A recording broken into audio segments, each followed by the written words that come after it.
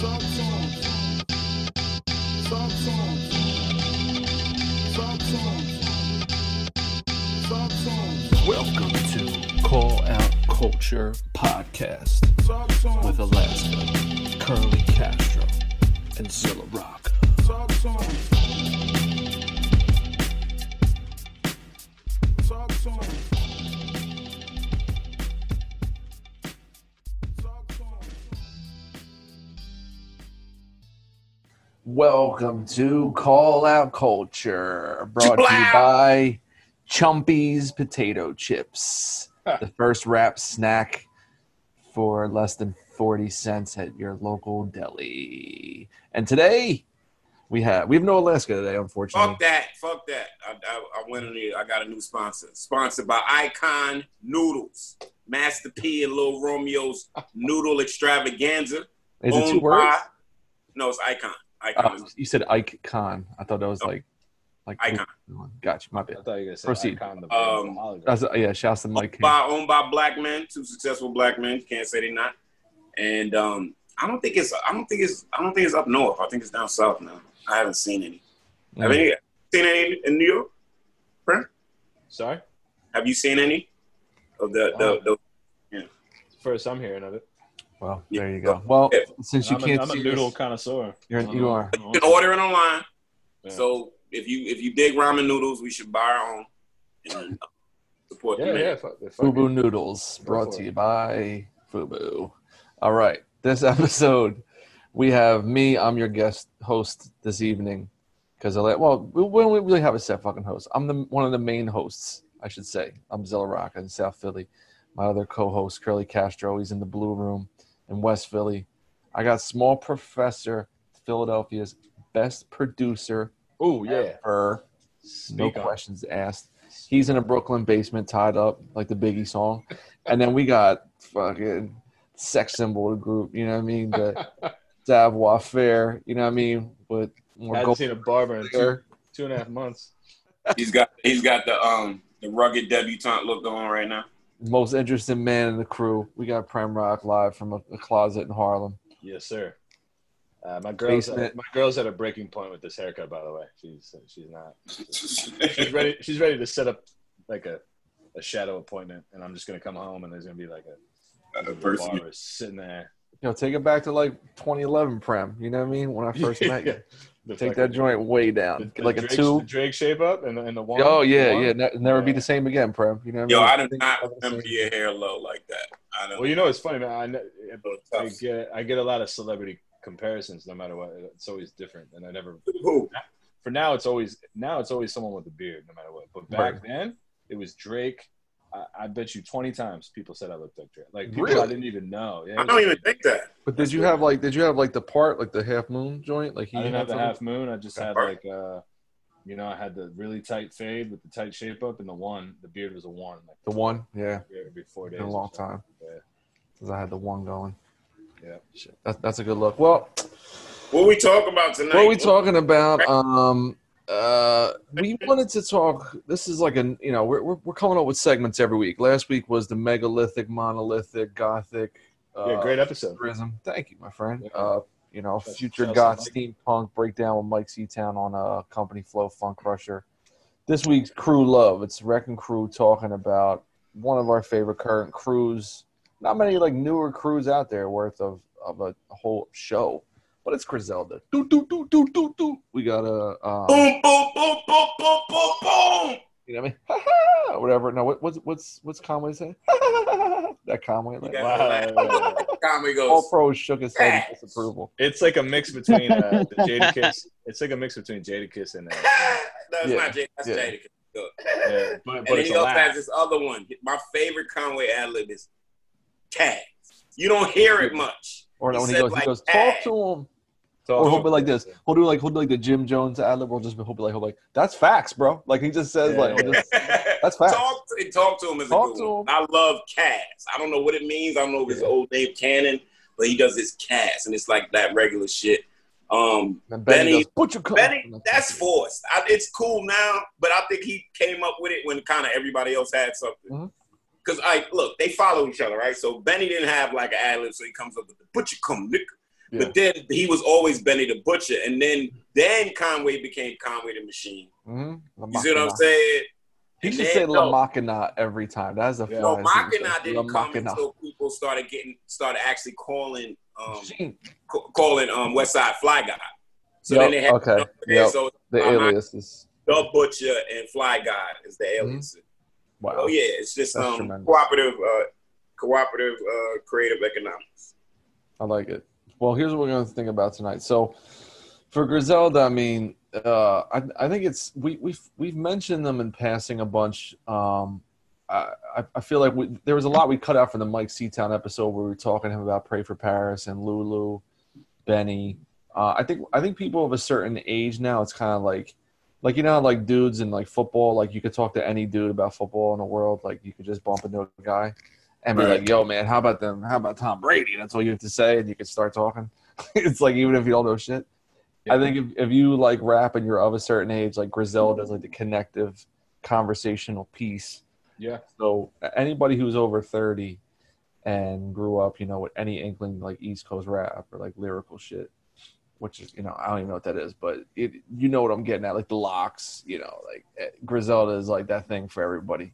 So we've hit on them a bunch here and there on plenty of episodes. We never had the time to direct it to these dudes. So an early disclaimer, they have a lot of releases, so we don't get to talking about one of our favorite releases for the listeners, for people's preference and their favorite. We're just talking about them in general. So if we miss something, just bring it up in the comments, add it to the tweets and stuff, you know, continue the conversation. And you can follow us on Twitter. We got our own Twitter account, Call Out Cult Pod. Saw that. Call Out Cult Pod. Add that. Yeah, add us. Call Out Cult Pod. It's the same that we almost have as many followers as I have, and I've been around. Oh, everybody follow Curly_Castro. Yeah, what's going on? I just hit 500 followers for the Get that blue check back in your possession, man. Yeah, that was made. That was the government following me. I'm glad I got rid of that shit. The government stopped following you on that. They just followed you. One thing about restarting your account is then when you have like, you know, your followers creep up like you did 3 years ago when you first, or 7 years ago when you first started Twitter. It's actually it's a good way to filter things out because these people actually follow you. They're not just like blindly you're in their follow list. You know, when I had like 1,400 followers and I had to check. There's people just following me, just probably just whatever I popped up. Yeah, your Russian bot level just crater. You get you know, that little section suggesting people I think following. But again, the Russian bot, like Z is saying, is wild, and there's mad people that weren't paying attention to me. Or at least I know these 500, I could probably bank on 385 of them actually being like, you know, invested followers. There's this line from this KRS song where he says, I forget what song is on, like either the MC or like this Funk Master Flex song where he says like, I'd rather have 100,000 true heads by me than 1 million of your fake fanatics behind me. I'm like, I'd rather have 100 million. I'd rather have 1 billion. I'll take the physical fans, but give me the 100 million in sales. I don't need to see the it's on Drop It Heavy, the Showbiz and AG joint. Oh, yeah, okay. Where then KRS is the worst lyric ever where he says, I'm giving more rhythm than gang rapes in prison. What? No, he didn't say that. You missed that. I tweeted that, like, if people do go crazy on what see, you can't just say shit to try to get reactions out of people on some hip hop. He didn't say that. There's no way in hell he said that. I'm gonna be editing this episode. I'm playing it right now. I'm giving more rhythm than gang rapes in prison. Okay. I played the KRS line. I'm giving more rhythm than gang rapes in prison. What is he thinking? What is he thinking? He's KRS-One. Yeah. That's a typical. But this is still like sentient, like with the program KRS-One 97. You know what I mean? Yeah, like, selling a lot of records still with I Got Next KRS. Yeah. But all right, we got to get back to the main thing. KRS doubled down on his flow too early, and that's his biggest downfall. Like just saying, "Yo, this is my flow. That's it. I ain't doing nothing else." Bad move in 1996. But sure, let's get back to the all right, Griselda. Griselda's coming. All right, we'll take a short break, and we got new music to promote. We got a new Shrapnel EP to promote. We got Small Pro needs to do ads. We got so many Small Pro records. We got no ads on the fucking podcast. Just gotta make a little ad, homie. We're putting it on right now. Boom, we'll be right back. Yo, check it out. Zilla Rocka, once again, new music for you to enjoy and purchase. Got a new EP out called 96 Ways I Made Out to celebrate the 1 year anniversary of my album 96 Mentality. This joint's crazy, man. We got me and the homie PQ, Philly producer and graphic designer. Laced some new t-shirts for it, did a couple remixes. We also got Blockhead doing a remix with Vic Spencer on there. We got Small Pro doing a remix on there, and then we got a new joint that was previously only available on the CD featuring Alaska, Call Out Culture alum Wally Clark, and the homie S. Habib. What up, Beep? You can grab it now at $3pistol.com. 5 joints, 3 different t-shirts, crazy as hell. 96 Ways I Made Out. Get it. Peace.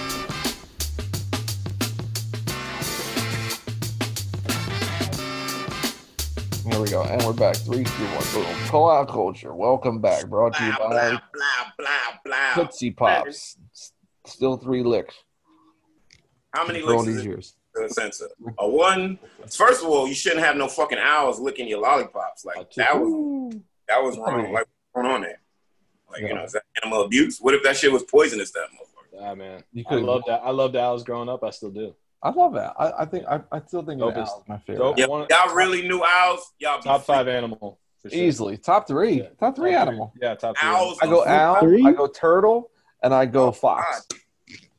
Yeah, but fox. Top 3 animals. People don't like in London, foxes are considered like almost like a raccoon. Like they're chased, they're poisoned because they come around trash. They're not like the majestic creatures we have here. Universally, foxes might not be the same. The ones that go on the rabbit hunts. Yeah, no, a fox will pop out of the garbage can in central London. The top 3 animals. Raccoons like that in Philly. Yeah, raccoons, dogs. Raccoons up. No, like wild, not like domesticated animals. What's the top 3 non-domesticated? Cats, dogs, and cat. Oh, non-domesticated animals. Yeah, they can't be dead. Come on, 100% owls in there. Panthers, lions, and I like hippopotamuses. They don't take. That's a strong one. Hippos are strong. That's a good call. I like a rhino too. Rhinos, we're very powerful. I like bears and their motherly instinct. I know this way, but like the way they, yo, stop fucking around. My baby's around. Right. I'm good with that. I respect it. Griselda. All right. Okay. What about Small Pro? Small Pro, top 3 animals, real quick. Man, I'm up here trying to think. I don't think owls would be in my top 3 though. Damn. Wow. You like the Beastmaster type animals, like ferrets and shit that is gonna roll with you and shit. Yeah. Real quick, you don't have to. You might be able to edit this. Yeah, we edit. Trust. Reading the memoirs of Pablo Neruda. And for a while, he had a mongoose that just followed him everywhere. That's dope. Yes. Yep. And the kid with a mongoose. The dude. No, I saw some behind the scenes on Beastmaster and how well trained those ferrets were and shit like that. I think there's like 4 of them though. It wasn't just them. Shit is real. Small Pro, top 3 animals, real quick. What we got? I think panthers would be in my top 3. Okay. Solid. There's so many. This is a hard question. Not easy. It is. You go falcon? You gotta go falcon or hawk too. But they got an aviator thing there? You need a bird of prey in there. You need I would like vultures if they weren't so skeevy, man. Like they just I like pelicans as just primordial death creatures. They destroy everything. Pelicans murder everything. Well, I like pterodactyls, man. Well, they're descendants. Yeah, the pelicans are pteranodons. They're descendants of more pteranodons than. Yeah, you could. There might have been like some sort of falcon or owl back then. Yeah, definitely. Oh, of course. Wait, I think there's big birds like Lord of the Rings, big giant birds, or just like birds? Yeah. Oh yeah, it got big. You think like big ass. Had to be. Yeah. Yeah, especially because dinosaurs had feathers. So yeah, there's probably some big ass fucking. There's birds. evidence. Yeah, they just don't exist anymore. But there had to be some big ass birds at some point. Straight up. Yeah. What's the prompts? Got the Panther. What's the prompts here? So anyway, Griselda, man, we've come a long way. What was Sheen gonna do? All right. So I got questions. Yeah, man, take over. What was your first encounter with Griselda? Whether it be a song, a feature, when did y'all first catch wind of them when they hit y'all radar? If you can remember the year or a roundabouts or project or whatever. Smalls, you want to take it? I feel like you're always on the up. Yeah. If I remember correctly, it had to be Rex Ryan. Mm-hmm. Yeah. It had to be, I guess, 2012, because I remember I was in Chicago with my man Sam, and I was playing, Rex Ryan and some stuff off of Fly God. So it had to be around there, because I remember it being like, oh, guys, check out this, new music. What year did Fly God drop?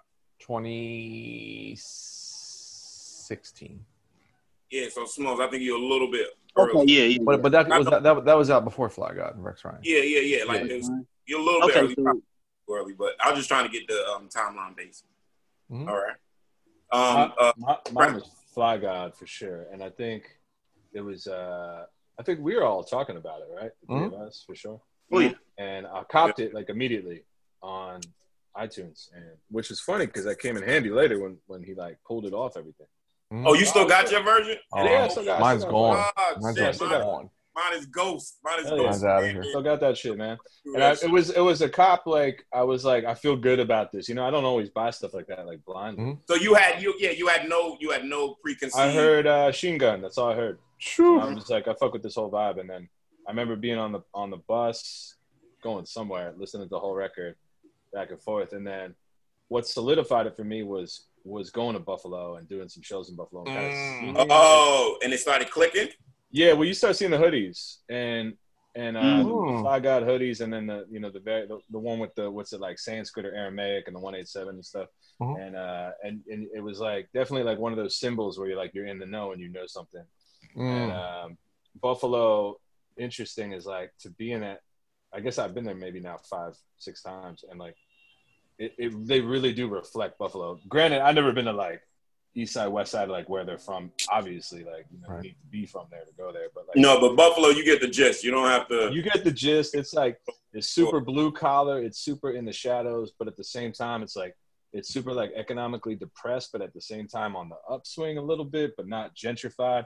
It's kind of hard to explain, but it's like gritty and like they're definitely proud. Like that city is definitely like super proud of Griselda. Like I think that started back when, so it was cool to see that. That's in cool. the flesh. Yeah, that's fine. Yeah, they get like news coverage.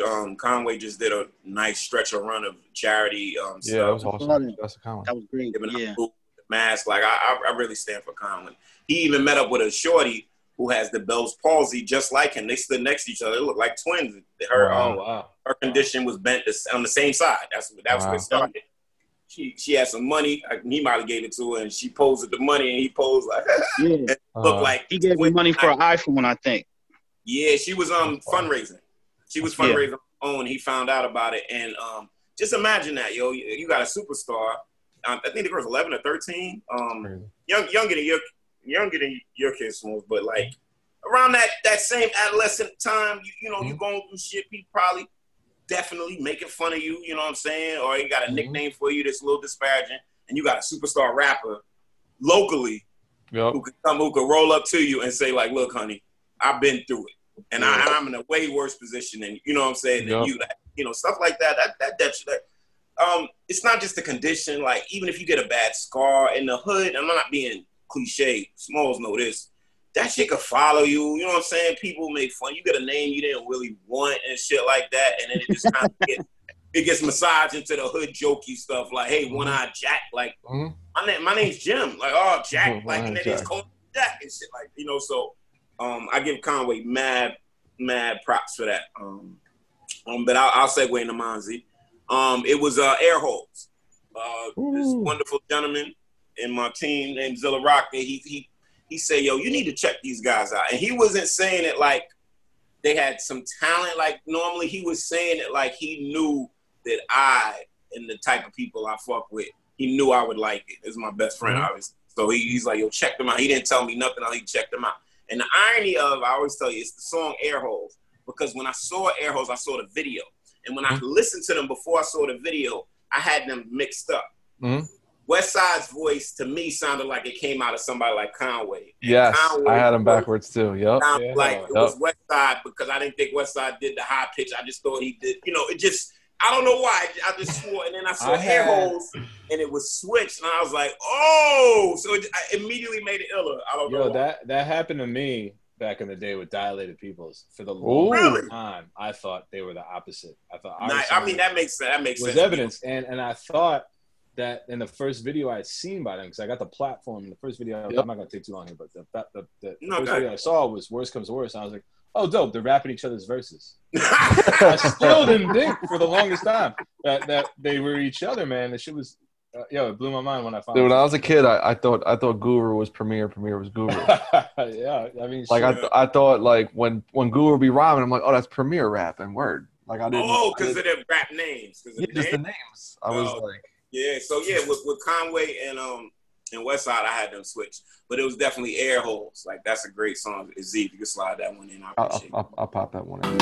I'm back focused, nigga. I hope a nigga get out of line. I can't wait to smoke a nigga. All this Girl Scout smoking, nigga. This shit's potent, nigga. Cooking straight from Oakland, nigga. Shout out to my Oakland niggas. The real niggas that don't hesitate to bust your shit open, nigga. What up, my nigga? I said I'm back focused, nigga. Now they quoting shit I wrote and they telling me I'm the dopest, nigga. My plug got the doping, nigga. I pistol whip you, leave your fucking jaw broken, nigga. You had a safe in your basement, so we broke it, nigga. How I got into them was I saw the Hitler 2 shit on Not Right. And I was like looking at it, and I looked at the track list, and it had like Sean P and Vast Air, and I was like, oh man, interesting. I was like, In my mind, I'm like, this is like some hood street money shit, but this guy has to be a rap nerd to get Vast Air, who was not popping in whatever year that was. That was like 2013, 14, something like that, 14 maybe. Yeah, 14.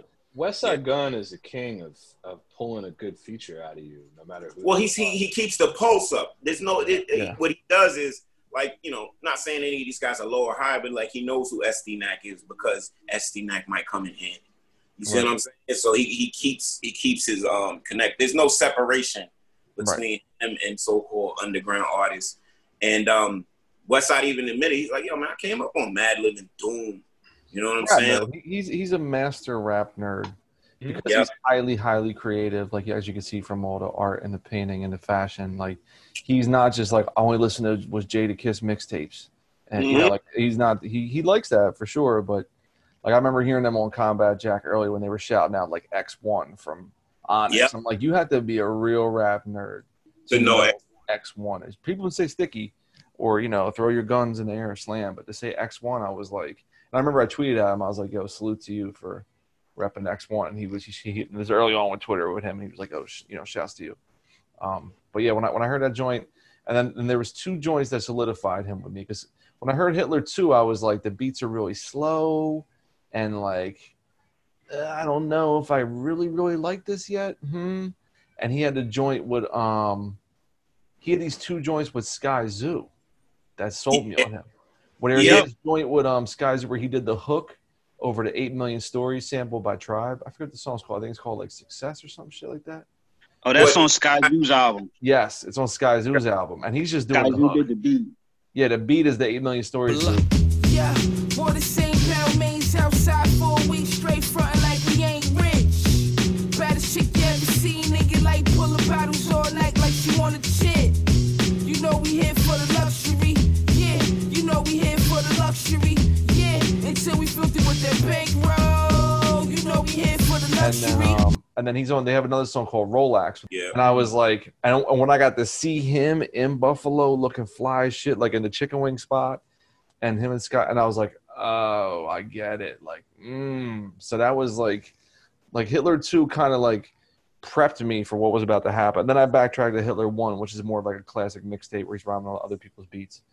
But I was like, oh, shit. Got one original on there called Rayful's Plug. That's okay.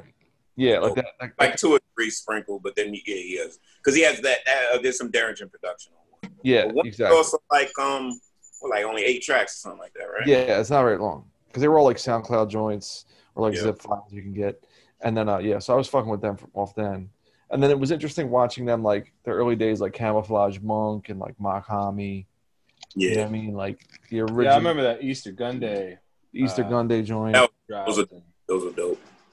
I was like, whoa, shit, and then Makami's in the mix. Like this. Well, speaking of Mak, because that's gonna lead me to our next segue. Just because of the nature of their timeline, what did y'all all think when Benny became legitimized? When they added Benny? Oof. You know what was fascinating is sorry, Brian. The people I've been doing a lot of interviews lately. Like I go through spells where I don't interview anybody for like 2 years, and then Jeff always hits me up to interview people. And so when I was talking to Ish, he was like, "Yo, Benny's the one." He's like, "I love them all. They're so dope." But Ish was like, "Yo, Benny is fucking crazy with it." And then there's someone else I was talking to where they were like, "Benny's my guy. Like, I love them other dudes. I love Conway. I love Gunn." Someone else said it, but like Benny, you know, I was thinking about this in preparation for our talk tonight. Benny's in the spot where he's kind of like where Ghost was and Wu, where like the first dude coming out the chute was Westside Gunn, which is kind of like Meth in a way, where like all eyes on Meth. Like Meth's got to be the guy. He's a superstar. Yep. And the second guy coming out is like Khan, where it's kind of like at the time it was kind of like Ray, where Ray was like this. More Ray. Yeah, he's kind of like Ray, where it's like, oh, well, now we trust you guys. Who's the next dude? And it's this guy who's like, you know, street rhyming, killing it. And then you're like, okay, yeah, like I don't really see anybody who could be as good as these dudes because this stuff's pretty fucking cool. And then all of a sudden, like strolling in the door. And especially when they were picking up the Styles P. Jada style, you weren't looking for a third, like right? Because you had Hall and Nash, you had Mock popping, like you know what I mean. You weren't looking at Benny as like. Back then, I thought Benny was like, oh, he's the guy that kind of pops up on like 2-3 joints on the album. Shower Shoe Lords, his appearance on Fly Guy. Yeah, Shower. Well, that stole it for me. That's the best feature on the record. There's a lot of features on Fly Guy, but I remember Shower Shoe Lords was like, oh, who's that? Like one of those, like when you hear this new rapper that you never heard before, the same way I've heard familiar. Like he sounded familiar to me. Like I feel like I know this dude.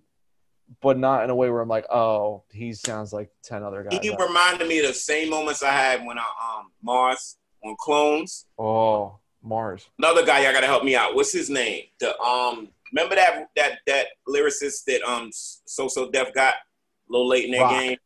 Rock. Then they ROC.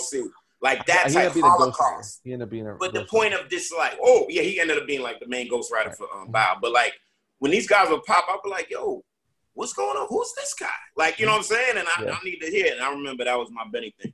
Pram, I wanted to enlighten the listeners and folks tuning in to that show you went to. Yeah. So I went with, funny enough, I went to with my barber. Shouts to Ivan. I need him desperately right now. He's coming back on June 1st. Hug your barber next time you're third of the match.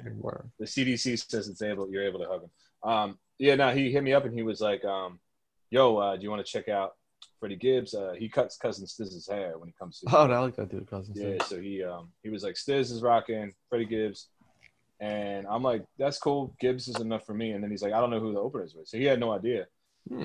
They added on late, and I guess they added on late. They weren't right. Yeah, and it was only supposed to be Conway. So I get there, and it's Conway and Benny going song for song, and I'm like, this is it for me. I don't even need to see Gibbs. Like, I'm good. And, and my barber never even heard these dudes. So we were just, we were chilling, watching it. And then they went song for song. Benny was smashing. People, like every fourth, line, the crowd was filling it in. And not as much with Conway. And I was like, damn, is Benny bigger than Conway? And then I just realized that the Time to Talk 3 joints were just like really hitting with the crowd. Right. That shit hit the hood hard. Time to Talk 3. It was like immediate. And I looked at both of them and I'm like, yeah, these dudes are here. Like they've arrived. And this was a year ago. And I'm like they don't need Gun. Like they're here. Like I like Cousin Stiz. I think he's dope, but I was way more into their set. And they went back and forth and they just did like kind of the Ghost Array, the Styles and Kiss kind of like song for song and killed it. And then Conway ended with the cow on his knees crying and shit. It was really powerful. Amazing. And I'm like, how are these motherfuckers opening any show? I don't think that's happening again. You know what I mean? That happens a lot though. And like when you start going to a lot of shows, you're like, this person will not be an opener ever again. Yes. and you know it when you see it. Yeah, it doesn't even have to be the crowd response. It just or you know what is Prem too? You'll be like, they will never be in a venue this small again. Yeah, for sure. Yeah, Bob. They will ascend this shortly. Like very, very far in advance. They look the part. They sound. You know what I mean? They look it. They sound it. Like you feel it with the crowd. And Benny is a vet with the mic in his hand, which is not every rapper who's a great rapper can be good live, and he just. But that's their secret is people because they're new. People think they're young, not just like young age, like haven't done it. Like Benny's in his mid-30s, and they're all yeah. Mm-hmm. So like when it comes to that, it's also breaking that. What I like about Griselda is breaking it. The stereotype will always be around. Be a 17-year-old superstar rapper. I mean, they do run the rap game when they get their stuff together. But at the same time, what's different is you don't have to put us on some KRS One out to pasture shit. I don't have to go. No, and I like that. I don't have to go Melly Mel and do the reunion tours and shit. I can still have a viable career because at the age I'm at, I still have important things to say. Same thing with Jay, Rick Ross, all these guys, Danny Brown. You know what I'm saying? It's not exclusively a young man's game. That's Woods, what and on a lesser popular tier, Woods, Quelle, all these guys. These guys are been around. They've seen. You know what the secret is to Griselda? I've been thinking about this a long time, and I realized this about myself in my early 20s. Because in my early 20s, I was like coming to grips with like, wow, like I'm a fucking huge nerd. Meaning the things I'm nerdy, like, this is before everybody's like, oh, I'm a fucking Marvel nerd. I'm a Star Wars nerd. Right. When, before like Disney owned all nerd properties, you know what I mean? That like everyone could binge shit. I was like, oh, like I'm really a nerd for, certain movies and certain books and all that shit. The key was like, if you can be a nerd, but you can't dress like a nerd. You have to dress like kind of with the program. And then your nerditry is like unexpected. Or like, yeah, you know what I mean? It's like, it's kind of ill. And so those guys knowing and always shouting out very specific people in rap with like a glowing pedigree and understanding them while wearing, like $1,000 fucking sneakers and Balenciaga and all that shit. Like they are like, I look like the moment, even though my point of reference lyrically is CNN, you know what I mean? Or whoever. Let's kick it. The aesthetic of Griselda. Like, remember the classic line that Andre said when he started diving into himself? He said, I wanted to look how my music sounds. Right. And I'm not bringing that up. Griselda's not a cliche look. Them motherfuckers look clean and fresh. And it's not just, like Z said, it's not just the $1,000 jeans. It's how they look. They don't label chase either. They don't wear shit of the moment. They wear stuff that's clean and look good. They get in with Virgil Abloh. Give me that exclusive jacket. Fucking Westside Gunn wears stuff that ain't coming out for 2 years and stuff like that. And the level he takes it on is a whole nother. We'll get to him. But just their basic, like I noticed they all, when they finally got their insignia, they all went and got a nice piece of gold. Yep. Wear it around. All of them got like 3 chains, like different variations. Benny wears. And you know what, man? It reminds me of like when everyone had a signature jewelry piece / look in Wu. So like Ray had the gold tarantula joint. Yes. RZA had the rings. Yep. Would have the fangs. Or remember that year Meth was wearing like the belly glasses? He would just wear them all the time. Ghost of the Falcon. Oh, Ghost with with the eagle and fucking plates. The 2 lollipops. But it's not. But check it. It's not just a frivolous purchase. Like look at my gold on some Trinidad James shit. If you look, there's specific pieces, and they all value. We all know this is not even a fucking gem. Everybody realize gold holds value. So if you notice their pieces, there's a lot of gold in it. It's not just diamond out. It's not some weirdo platinum shit. It's gold. Right. Like Benny, for instance, wears the BSF chain. He wears the Griselda plate, and he has another one I think that says the Butcher. Fucking Conway wears the little machine the emoji, right? And then he has one thing that says Conway. Fucking Westside wears the small picture of a machine gun. He also has the Fly God and graphic from the classic album and hoodie made up in jewelry. He has that around his neck, and then he has another specific piece. But I noticed, I'm like, but they're not just wearing pieces. They wearing these specific fucking pieces. Because not only that, there's a video or the what's the second video they did of what Machine Gun do with the Chef Dreads, and then Dr. Birds. Dr. Birds. Yeah. And me and Z like that video better. I love Dr. Birds. For Grayscale, but their jewelry shines, and their jewelry is all logo based. Mm-hmm. So when you see the Fly God, you think Fly God. You see the Griselda plate, you think Griselda. Like, it's not just, hey, I'm flexing. That Westside knows what he is doing. He keeps, you know, he got the talk. He says the king of New York and all that other stuff, but he knows what he's doing. Like, when you watch them go into these radio stations to lay waste, and he just introduces his he just sits back. I love that. And it's not like he can't hold his own. Right. But the fact that he knows in this arena, boom, you go do that. And that's where they parallel with us. We have our own, you know, saying tasks within Wrecking Crew and shit like that. Mm-hmm. If it's a beat battle, Zilla and Smalls, they there. If it's a freestyle competition of any, Carmen Castro, Birkin. And Prem in there. You know what I'm saying? And I think all of the being able to do, it's like scoring on 3 levels on some basketball shit. Can you hit the 3, hit the mid-range, and can you finish at the basket? Griselda owns all of that. You know, can you look fly as shit? Boom. Can you stand next to Rihanna and make it good? Boom. Can you go to a fucking fashion week in Paris? Peep this. This motherfucker gets with Jay-Z. This whole plan. He gets with Jay-Z. He's already with Shady. But if he gets with Rock Nation and Jay-Z, Jay-Z can get a felon a passport, and that felon can go to Paris immediately on the 3-day run. Yeah, you know, and if you peeped it, I don't know all the science and the logistics behind it, but when he was with Shady, they were playing these festivals, right? And they'd be on it like, and Eminem was wearing the Hitler 2 shirt. That's the only promotion this motherfucker did. But they'd be playing at 2:30, 3 p.m. on an all-day festival. Yeah. And it's like, that's not the one, you know, that's like I said, like that's one of those spots where if you caught them at 2:33 p.m., you're like, I'm not catching these guys at 2:33 p.m. again. Like, they're probably not going to do this again. They're not going to do these like Rolling Loud tours unless they're like one of the top 5 guys, which is how it should be for them.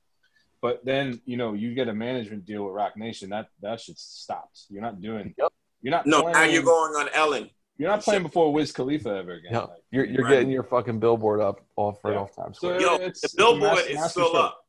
You don't think about Shady that people still taking pictures. That's been like billboard is still up. Check this out. He says it. The billboard costs $1,800 a day, and I might be lowballing a day. Hope he's getting a refund now. No one's there. No, people still run out there and take pictures. Yeah, I believe it. Like 30 recent pictures, like in the last couple of months, and in front of the billboard. I took pictures in front of the billboard. Yeah. And it was a good album to put up a billboard. White background, black Balenciaga flex, ski mask. It's just he has a lot of great album covers. Westside definitely kills, but that one was stunning. It was iconic. And it stands out. I've been down there. It pops out. That white pops. You see it. Even if you're looking for it. Amidst all the cats and Miss Saigon ads and shit. You don't have to know anything about fashion to be like, that's iconic. That looks fucking that Balenciaga coat. Yeah. And then he turns that coat, that design with the slanted Balenciaga writing on it, turns that into a hoodie with the Russian semi-cap across and does that. No problem. Because he probably talked to the designer. I'm just saying the guy has a plan. So right now, why don't we take a break real quick? Yeah, because I want to drop some more fucking promoting ourselves, man. Why we do this? We're gonna do this podcast to fucking talk. We want you to buy our shit. We got another Bandcamp day coming up, man. We got something for the people, right? We got something for the people on June 5th. Get ready for that. So we'll take a quick break, plug whatever we got out right now. We'll come back. Blah blah blah blah. Peace, ladies and gentlemen. This is Prem Rock, Wrecking Crew, Shrapnel, all that good stuff. I'm here to tell you about our latest companion piece to the LP on Backwoods Studios, entitled Flechette. We got a Murderer's Row on there. We got a new track with Elusive. We got Kenny Siegel. We got Willie Green. We got Blueprint. We got August Fanon. We got Analog Tape Dispenser. We got Jeff Markey. We got Blockhead. We got Small Pro. And we got a verse from Cavalier on there. What more do you need? Honestly, what more do you need? It's Pay What You Will on Bandcamp, which is crazy to me.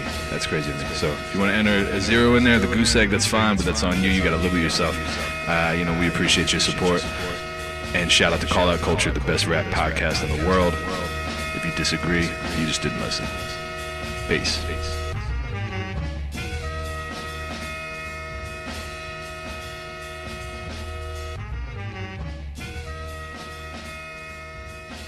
Welcome back to Call Out Culture Podcast, brought to you by Bennigan's.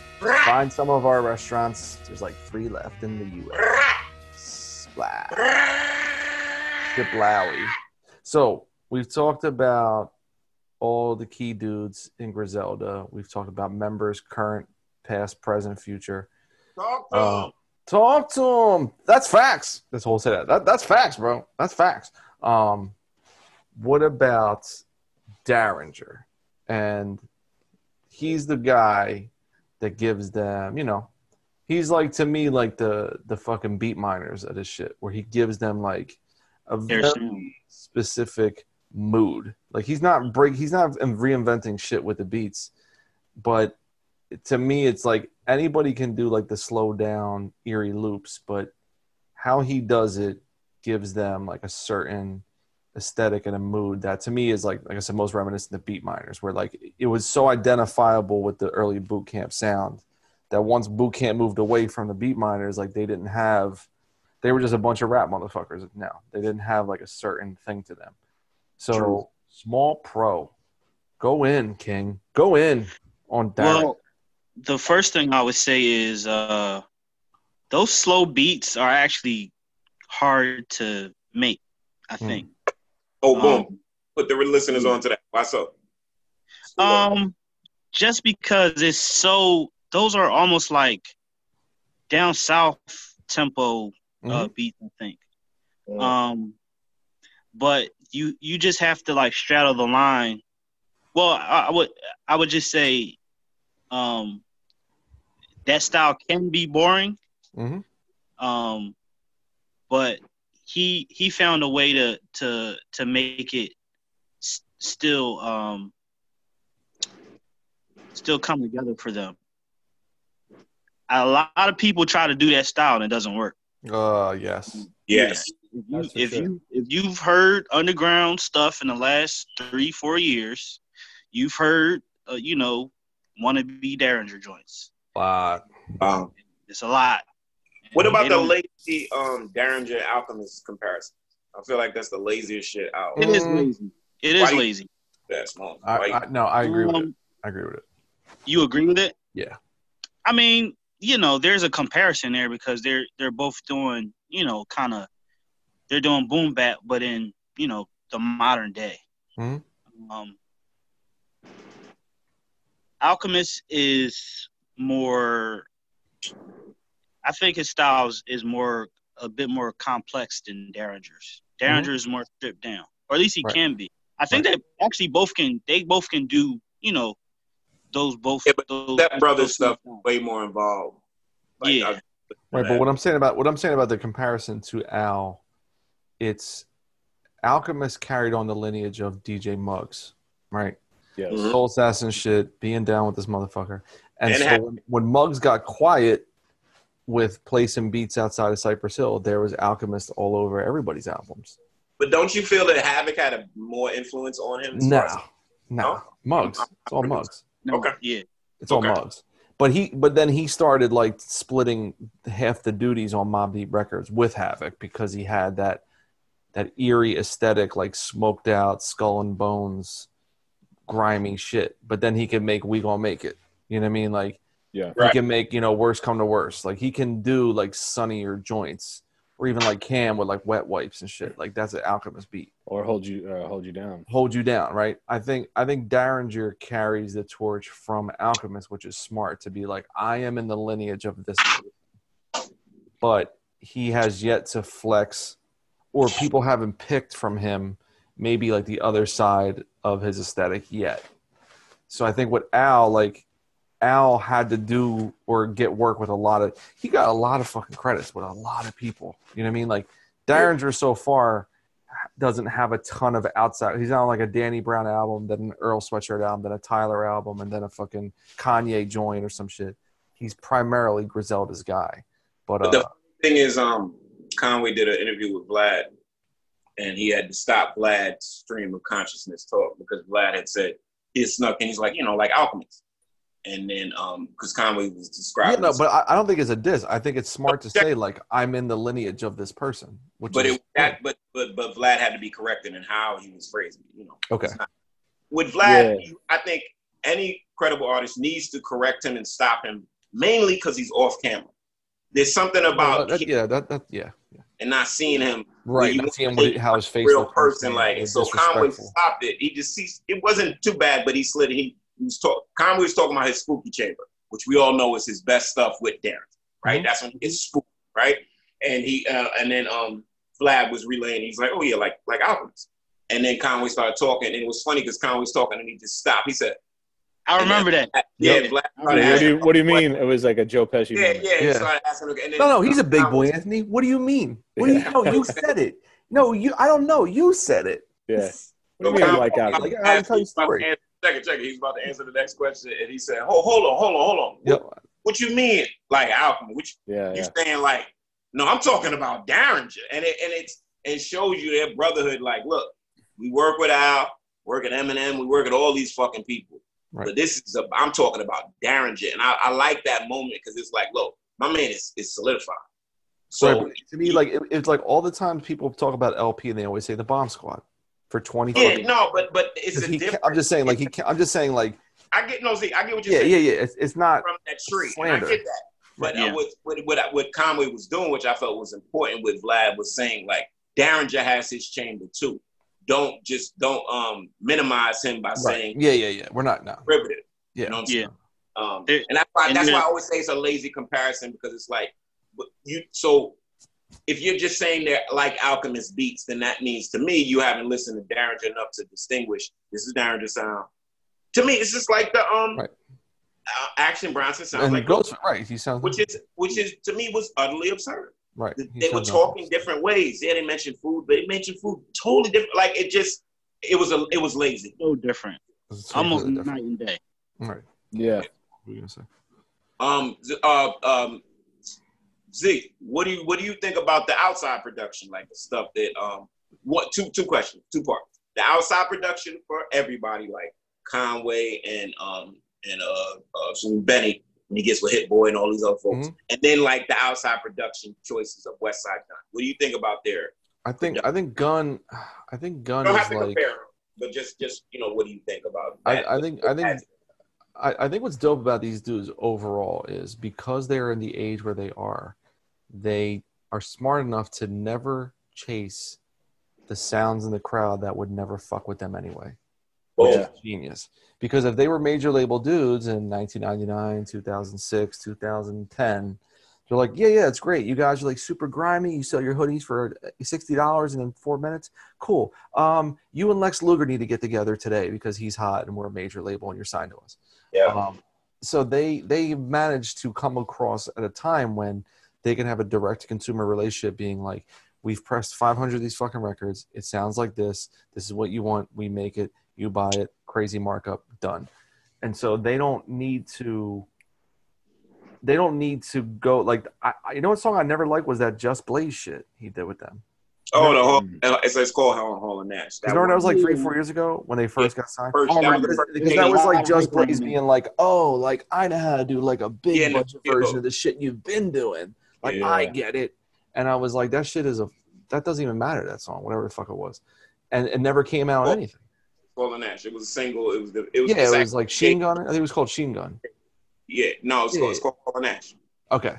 And it's just kind of like they're smart enough to be like, we don't do a billion streams, but our fucking fans, like Castro, you're saying about your Twitter followers, our fans are a smaller number but spend fucking paper and are locked in on everything we do. Like our fans aren't tourists. So we need to keep catering to these motherfuckers and not do 15 trap songs to piss them off and not collaborate with fucking Miley Cyrus or some shit to piss them off to maybe open us up to top 40. Like, that's not going to work for us. And Jay, of all people, is smart enough to know, like, we can keep these guys around. It's kind of like, it's like remember how, like, EPMD and Redman, all them, like, they could just go gold. They could just sell 500,000 every time out. Right. Keep that base going. And then if somebody wanted to pull them on a song on a bigger look, cool. But it's like Redman's not going to do DMX numbers in his prime or Jay-Z numbers in his prime. But Redman's going to do solid shit if you just keep letting him make Redman records, for the time. So it's like, I think they're smart enough, but you wouldn't do that if you're 23. You're like, I want to be the most fucking stream person. I want to have all the whatever people get now. I don't even know, but yeah, Gun's taken. He has taken the longest view in the room on this whole thing, and that comes with age, experience, and like him being, he's the visionary. Like this, yes. And like that's perfectly in line with what you're saying. Like he knows. I remember like when you also like to go back to when we were introduced to Griselda. I remember being in Europe and being like seeing their shit everywhere for like astronomical prices. I mean, like, and dudes would have this shit. DJs would show up with the vinyl, and they could not wait to show you, like, look what I got. Like, look what I got. I'm the only motherfucker in this city that's got this. And they love it. They love the exclusivity. It's in line with the exclusivity of fashion drops and all of that. And I remember being like, holy shit, like this is it's an aesthetic, and it's and the music is fantastic. And I was like, that's like when I saw that model and as a label, like, or a brand like that, I was like, this is, this could be, be good for a long time for them. Right. You know what's genius about that, Prem, is I just read this today, and I texted Jeff about it. I'm reading Baseball Prospectus, which is like the giant textbook that comes out every year, and they break down every fucking player and team and sabermetric shit. But y'all on some thin ice. There's some ill shit going on. I don't know if you saw the news. About baseball? About the contracts, and they're gonna have to take. They're gonna strike anyway because the owners are fucking shiesty.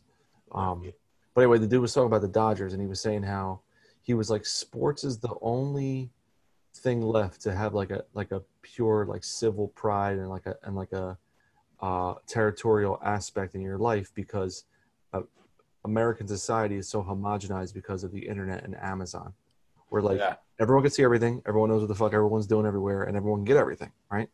So if you're one of 400 or 500 people in the world to own Hitler 7 on vinyl, not everybody can get that. It is not homogenized. Now you can go on Spotify and play the fucking album anywhere. Machine Gun do. You can play that shit anywhere. The song with Eminem, bang.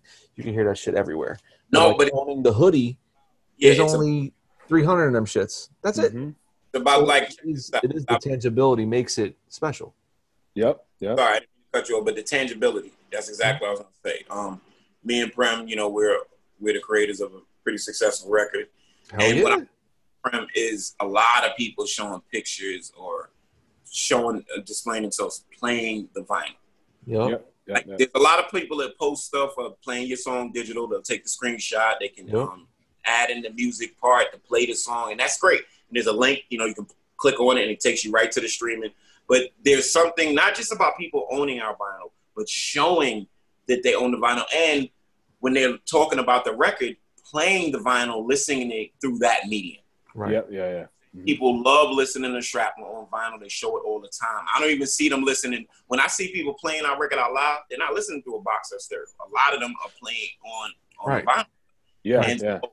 So the same thing with Zelda, like the merch and the prints and the vinyl and the tapes. It also goes back to, not to cut you off, but it also goes back to like what I said about buying the Fly God, that version. Now I had it when it was gone. You know what I mean? So there's value in owning things again. It's like things always go in cycles. There's value in the analog. There's value of holding the music that you purchased.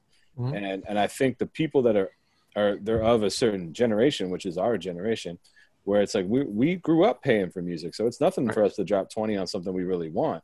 Right. And then we can hold it and have it forever. And like, that's also another thing that Gun and them banked on. And it's like, he's like, the 18-year-olds aren't going to rock with me at first. They might eventually, but like, they're not going to rock with me at first. So he never chased that crowd, never chased that streaming, that TikTok, all that stuff that just a revolving door. It's like a revolving door of things that are changing. It'll always change. Right. And Count Bass D, funny, when I was in Buffalo, Count Bass D told me, he's like, every 3 years in my career, he's like, I've been making music for decades. And he's like, every 3 years, 3 to 5 years, they change what it is I'm supposed to focus on, but I don't follow it. And he's like, I just focus on making music. He sticks to it. Like, here's a quick quiz for y'all.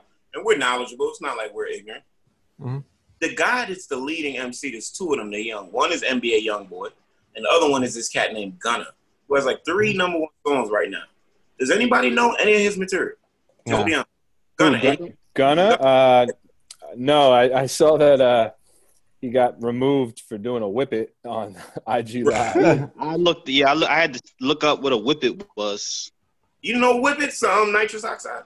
Mm-hmm. I know now. You don't ever heard of whippets? Follow never heard of them before. Jackass. What's that guy's name? Steve-O used to do a lot of that's what you would, and then the movie Kids is where I learned. Telly and them, the Virgin Surgeon. But they never said that word in the movie though. No. They called it something else, but you saw canisters, nitrous. They were calling it nitrous. With the fucking balloon. Yes, they put a balloon. But real quick, shouts to Blockhead. He had the most fucked up meme of like 2020 in my plans. He had 2020 Chloe Sevigny. Sevigny, and then no, it was my plans, Chloe Sevigny, and then 2020 was a picture of fucking Telly, the Virgin Surgeon from Kids. Yo, that was so fucked up. I saw that. I hit him up. I was like, dude, that shit is wrong. I remember being so fascinated with Telly, maybe like the first 15 minutes of the movie, and then just like not when it was going on, but at the end, I was like, this is a horrible human. And then he's all up in The Wire, though. The first when I saw him in other stuff, not just The Wire. I saw he's Bubs' man. Yeah, damn. I didn't see him in The Wire. I caught that later. I saw him in Bully. Oh, Bully's fucked up. With Brad remember they recruited him as the older gangster to help them. And so when I would see him in other shit, just like when I would see Ghost in like Next Friday, they still were those characters. But let's get to this. I want to take a break. I'm a scumbag, I guess, because I've known what a whippet was for a very long time. You will, yeah. Anyway, keep going. It's like whippets. Shit. You can fucking whippets. Where you been? You cancel them for one whippet? Come on. What are you talking about? One whippet? In 96? In 97, man. Dude, I would have been shut down at 12. Fuck out of here. That's what we used to do to prepare for the calculus test, man. I was doing whippets behind an electric factory at Jurassic 5 concert. I was at that show, man. Fuck, what was wrong with you? I was walking by. I was like, look at these undesirables. Yeah, you're like, fuck this kid. I threw a fucking beer. I threw a beer bottle of Corona at you. I walked in. And I was at a whippet, so I didn't even know what was going on. You're like, bro, this shit's crazy. You're like, we're in the parking lot. What? But what does it do? Because it cuts off some oxygen to the brain a little, right? It's like it's the worst thing in the world, man. Like, don't ever, ever condone. Listeners, take friends advice. We do a whip. Yeah, well, it's like what it does. What it's used for all types of. Used for like dry ice. It's used for like, it's like the a component in like it's what gets that whipped cream out and then the form. It's a fucking horrible chemical. And it like cuts off the oxygen and replaces it with this nitrous oxide, which gives you this incredibly disorienting, like serotonin feeling for like very short time, like 45 seconds. And then afterwards, you feel like it's a dirty crash. You just feel like you killed 100 brain cells. It's really terrible. This is for all our drug addicts out there. That's good whippet knowledge. Wait, that's good whippet knowledge by friends. Yeah, don't ever do it, man. No, but this is the key to taking a drug and sticking with it. Because you can always try everything, but don't stick with all these drugs, ladies and gentlemen. No. The key to sticking with a drug is anything that has a dirty come down, leave those alone. Like, you feel awful. We're not talking, trust me, we're not talking hangover. That's something different. We're talking like you just feel like a fucking scumbag, like a jizzle on the street after you take it. Everybody knows you just feel filthy. The juice is not worth the squeeze, I suppose. Exactly. Or and then on. What you're doing is chasing that 45 seconds and that. I remember. What's another dirty? Oh, Molly. Molly's a dirty come down for me. It's just. Yeah. I mean, it's any of that synthetic shit. It's like the best. And I don't remember who said it, but it's like. It was someone I knew who was like, "Oh, you borrowed all your happiness for the weekend," and then I was like, "Oh shit!" Like, yeah, because you can't get any more happy. You can't acquire it. It's got to come from somewhere. The supply is not endless. So don't do drugs, kids. Don't do it. Don't do drugs. And don't do them on IG Live either. If you're gonna do them, do it privately. Don't get on the live and. A lot of things not to do on live. Add that to the list. Yeah. All right, let's take a quick break. Take a quick break. Brought to you by Cool Whip. Don't get high off the product. Just eat the one in the fucking plastic bowl. Yo, it's Zilla Rocca. New EP out now. Row House Whispers. Me and Ray West. Bronx's finest. We got 7 joints, including a remix from our good friend Shane Great. It's available now. Name your price at Red Apples 45, the number 45.bandcamp.com. Limited CDs coming soon. Should be on all streaming platforms any doggone minute. Check it out. Row House Whispers. Zilla Rocca. Ray West. Available now. Back to the show. We're back. Call Out Culture brought to you by Cool Whip Buckets. Not get fucked up before J5. Try Cool Whip on apple pie. It's delicious. If you want to miss Hoobastank as the opener for Incubus. What was that? Yo, man, I used to date this girl, right? I used to date this girl in Huntington Valley, and you know, we broke up and shit, and then we got back. It was in college shit where like you're dating, but like you still want to go in a bar and go with other people, but then you want to like meet up with them at like 3 a.m. every weekend and shit. Yeah, of course. No, I don't know anything. She used to fuck with Hoobastank because they had that ballad, The Reason. Well, how that shit go, Prem? How that song go? Yeah. I forget how it went, but that song was really big. That was a big song. They were opening acts for life after that. For like yeah. But like they were basically like straight up like fucking like knockoff Incubus. Like totally 100%. Incubus's whole steez, but they had that one ballad. Yeah. So I was like trying to keep her on the rotation, and then I was working at a record store, so I got like a promo version of the Hoobastank album. I was like, "Yo, I was thinking of you." Boom.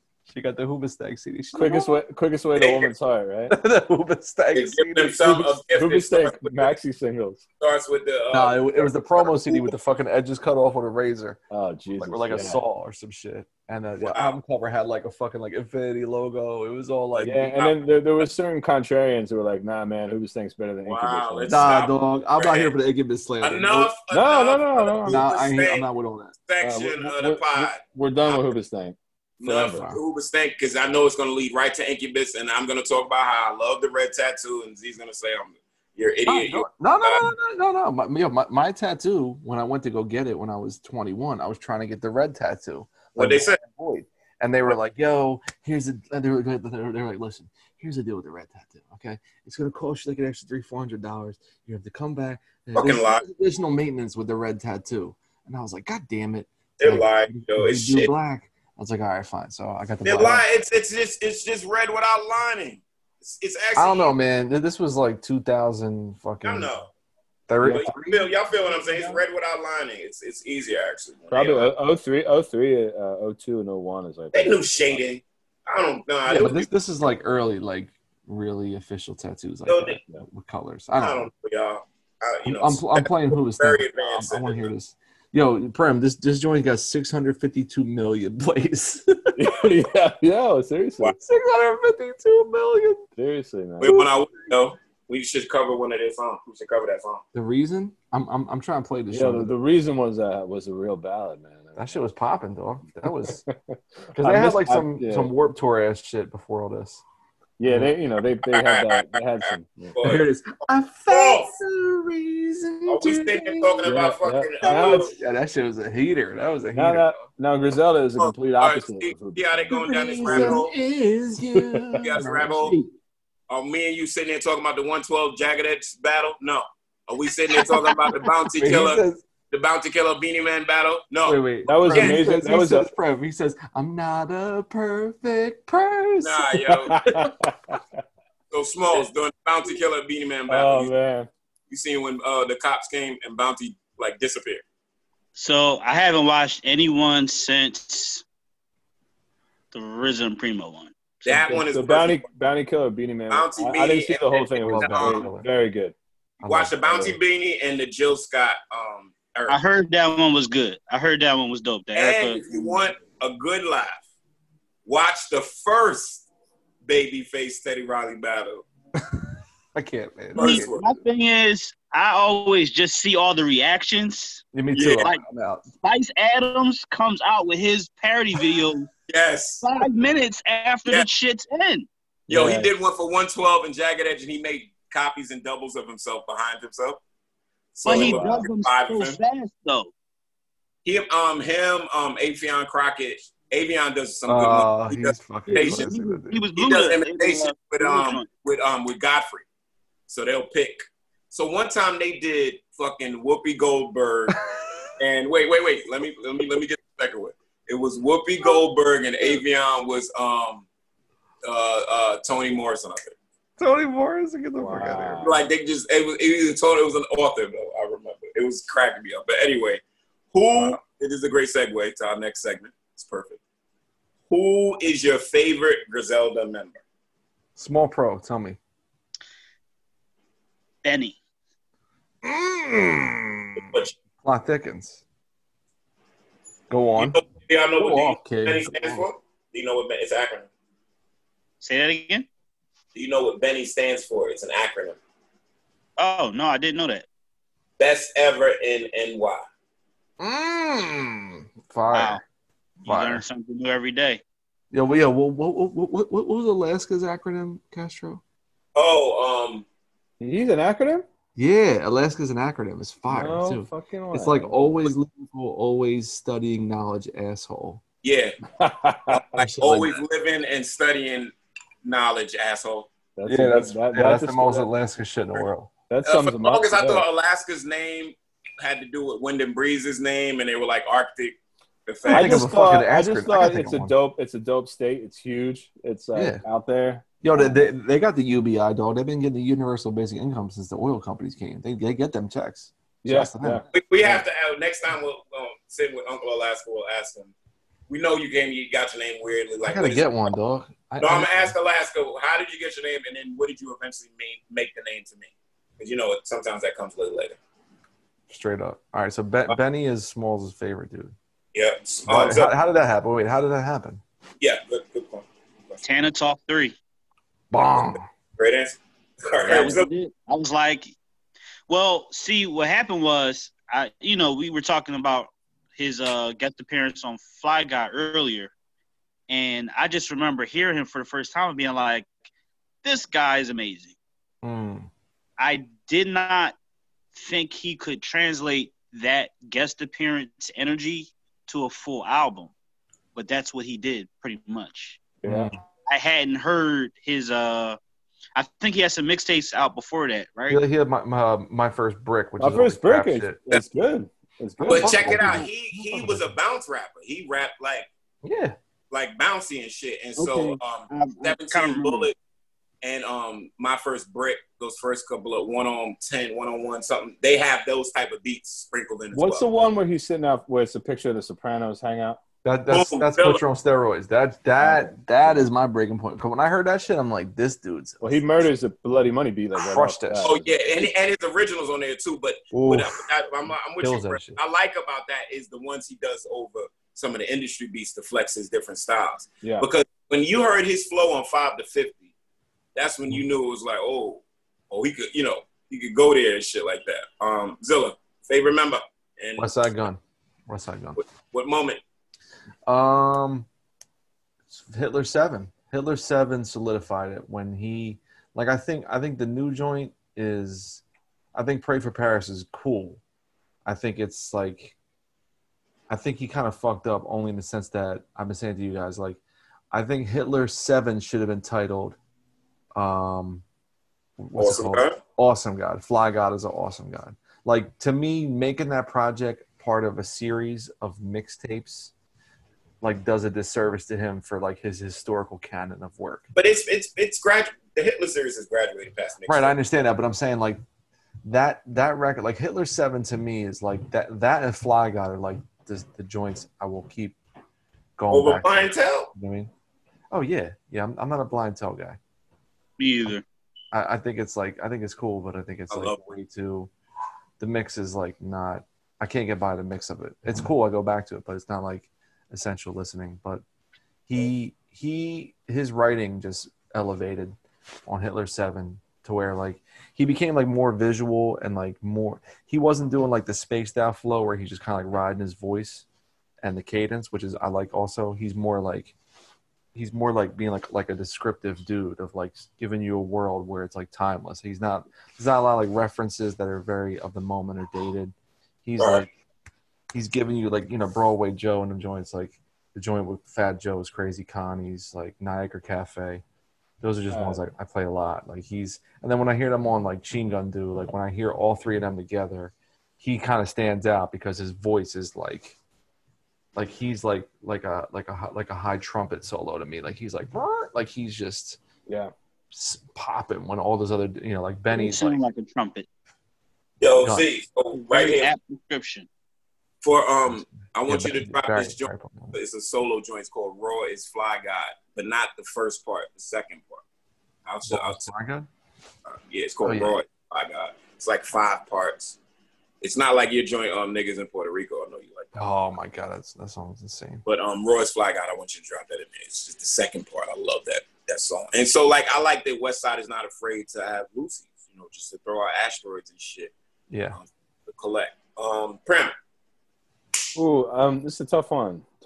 I'm gonna give some qualifiers and backup in for all that, but I'm gonna go Benny. But none of this is possible without Gun, and Conway has some of the best shit some of my favorite songs and verses. He picked 03, y'all. But Benny's my guy. Going forward, all right. So like going forward, Benny is. It stems from seeing him live. It stems from Tana Talk 3, obviously, like kind of watching his progression. And from a technical standpoint, like he's got like the skills that you could see just getting better. It's like talk about like a prospect. They're like, well, if he puts 10 pounds of muscle on, it gets game over. And like that's kind of how it is with Benny. If Benny gets enough reps, more play, like different kinds of beats. Like I think he's the most versatile. I think he's the best writer. Oh yeah. And what was your moment? Was it Plugs I Met? What was your moment? Tana Talk 3. I mean, because I was on him, you know, definitely with Shower Shoes Lord was like, I was like, okay, this guy's, you know, my first impression was like, this dude's like the hustler of the crew that can just rap, but just doesn't want to. Yeah. And I'm like, and that dude has bars for days. There's like every crew's got one, and the guy's just got so many bars, but he can't be bothered to rap. Right. Everything else he's caught up in. And, you know, so that helps. You know, he's a real deal. He's a real McCoy. His stories are real. You know, all three of those guys, that's for sure. But I'd met some people that knew them back when and all that, and it's, you know, not, you know, they're authentic. So I say just as, because I'm a sucker for all technicalities, and Benny's my guy in that sense. But it, you know, Gun's the engine that makes it go, and Conway's got some of the best verses that ever come out of the crew. But when you listen to What Machine Gun Do, I think it's Benny's. Benny kind of owns it. Except for what's that shit? Oh my God, what's that song on that fucking album? When Gun says they're telling a story, it's called like Freddie something. Freddie's. I don't know all the song titles like that, but I probably know what it is. Oh, it's early on.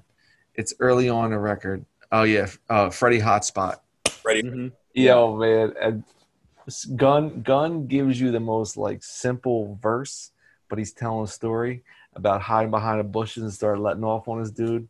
If he gets out of jail and he's got money, he's like, one of us gotta go. It ain't gonna be me. Hit behind the bush, shot him. Like he gives you like that simple narrative of like the AABB rhyme scheme where the rest of them are like flipping mad technical shit and like killing you with all this amazing shit. I'm not trying to cop out, but I'm saying like nobody rapped as good as Conway did on like Rejects 2, for instance. It's like you could cherry pick songs off that and be like, God.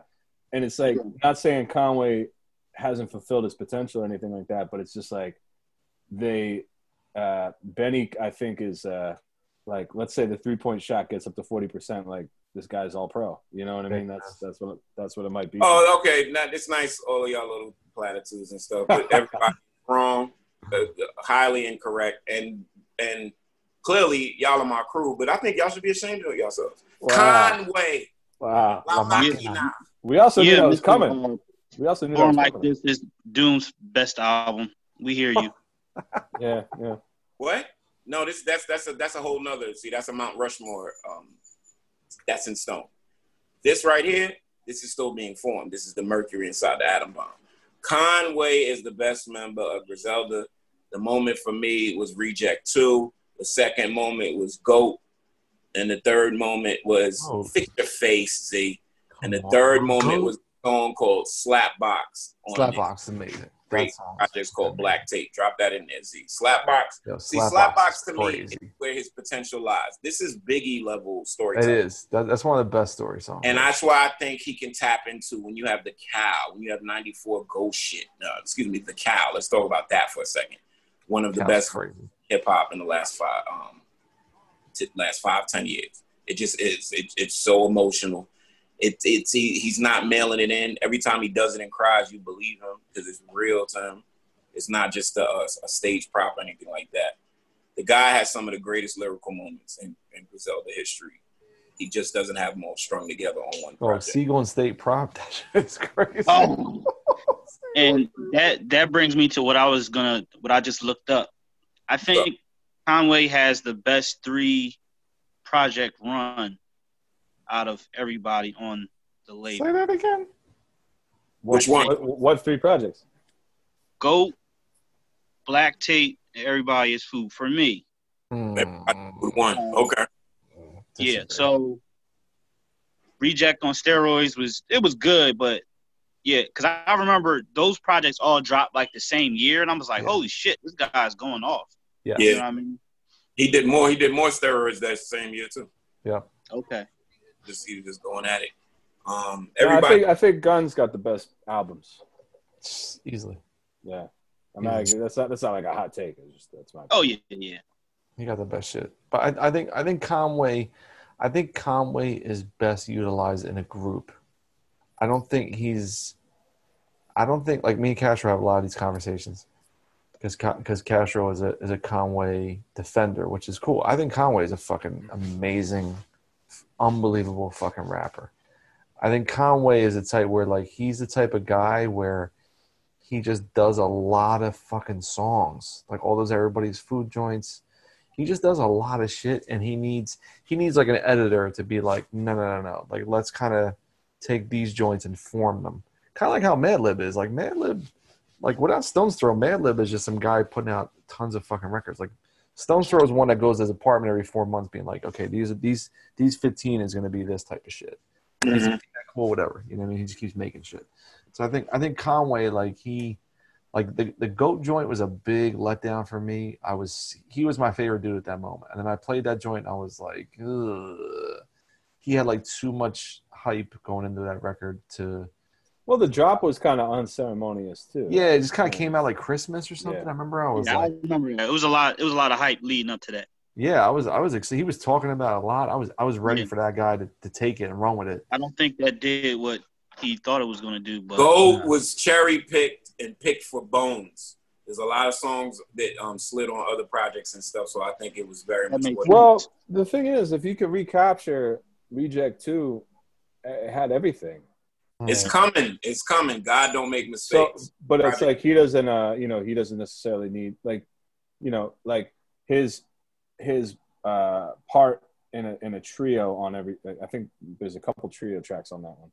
It works to your point. He's excellent in that. He's amazing on what we should do. He shines on every song. But he has a couple different like flavors on that record, and you're like, yeah, you could do this. So.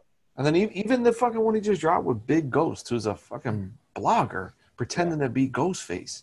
That project is crazy. You like it better than Lula, right? Yeah, way better. Like he is crushing that shit. But again, that dude Big Ghost is like, let me produce it. Like, here's the joints. I will arrange it. I will put all these things in a certain way. You get busy. It's like Doom and Madlib. Like, yo, just go crazy in the booth. I'll take care of the rest. Where I feel like on his own devices, like Everybody's Food 2 and 3 is just like random people that want to get a beat placed. He's down to work. He's bored. As he said publicly, he was just bored as shit. He's doing shit. And I'm like, they're not leading it up to anything. Like everyone is kind of on the same page. Like Benny is ascending. Like Benny is the people's favorite now. and Gunn is established like in the fashion, creativity, businessman dude. Whereas Conway's like, where is he gonna go? Is he gonna be like the hot 16 Jadakiss dude? Is he gonna be like the one who kind of squandered it? I don't know. Like, I want to see him be.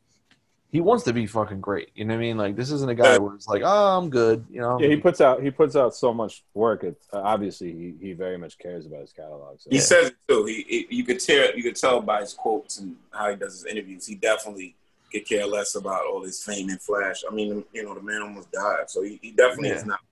He has the best story. He's the best story. But he's definitely. All right, so here's my follow-up question to favorite Griselda members, and then we can start winding down. Why do we compare the three? Why do we compare them? Why do we sit there and try? Why do people, and then in general sense too, not just us specifically, why do people try to figure out who's the best Griselda member? I mean, that's as old as rap crews themselves, man. Like, you know, it's just human nature. Is it though? You're gonna do it. I think so. I think so. You did it with Wu-Tang. You did it with everybody. Who's better? Ray Ghost. Who's better? Yeah, who's better? Tip or Fife? Some, you know, the Contrarians.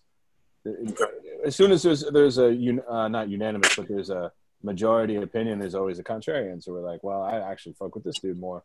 I think, except for the Fugees, I think that's unanimous. But here's a good question: who's better, Mock Hami or Benny? Oh, that's interesting. It's an interesting question, but as far as my preference and the music that's been released is Benny. I'm not into the Mock wave or heavy like that. I don't think he's a genius. Not discrediting him. So when I hear his stuff, like they just dropped that Preservation single. Oh, I want to hear that shit. But I think there's a number of MCs that could have done better. I'm not into the frequency. So when it comes to Mock versus conversations, I'm pretty much gonna pick. Yeah, I would go with Benny. I like Mock though.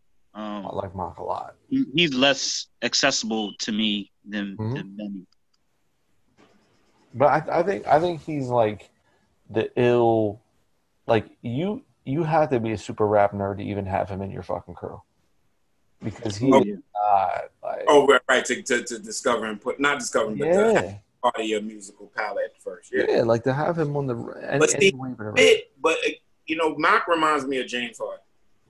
Everybody talks all shit about my squad and how we traded this cat.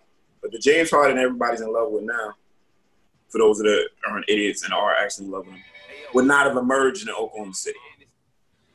You know what I'm saying? So Mock wouldn't have been Mock Hami if he said absolutely not. Because he doesn't sound like that. He doesn't sound like anybody. Yeah, he kind of sticks out to me whenever I hear them on. I don't know if that's just recency bias, but that he doesn't get scared don't work. Like it's a fun what if to play if he never left. Yeah. Don't get scared now. That project Westside knew what he was doing. Where Benny's Mock, Hami, and Prodigy's on there. Yeah. But that's the potential because it could have worked.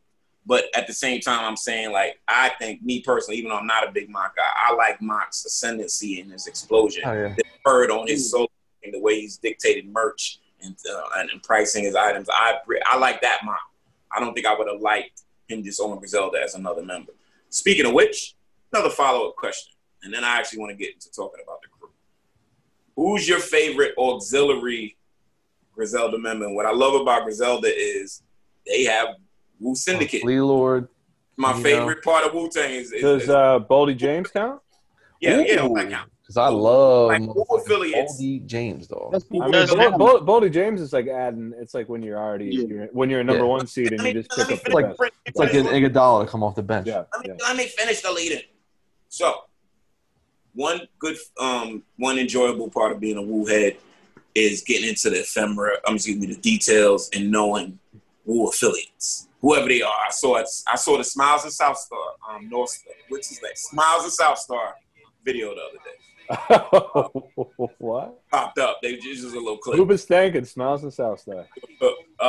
So who is Zilla? I can hear that. Who is your favorite auxiliary Griselda extended number?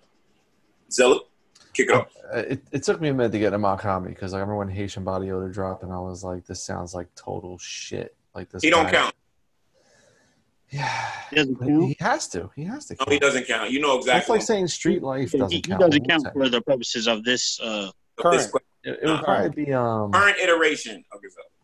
I like the kid. I always confuse Camino and Flea Lord because they both have like one or two songs I love, but I always confuse who was. Flea Lord. You like? I'll get back to you. I'll get back to you on that one. Okay. Let me go on my iTunes short because I have one of them songs. Prem.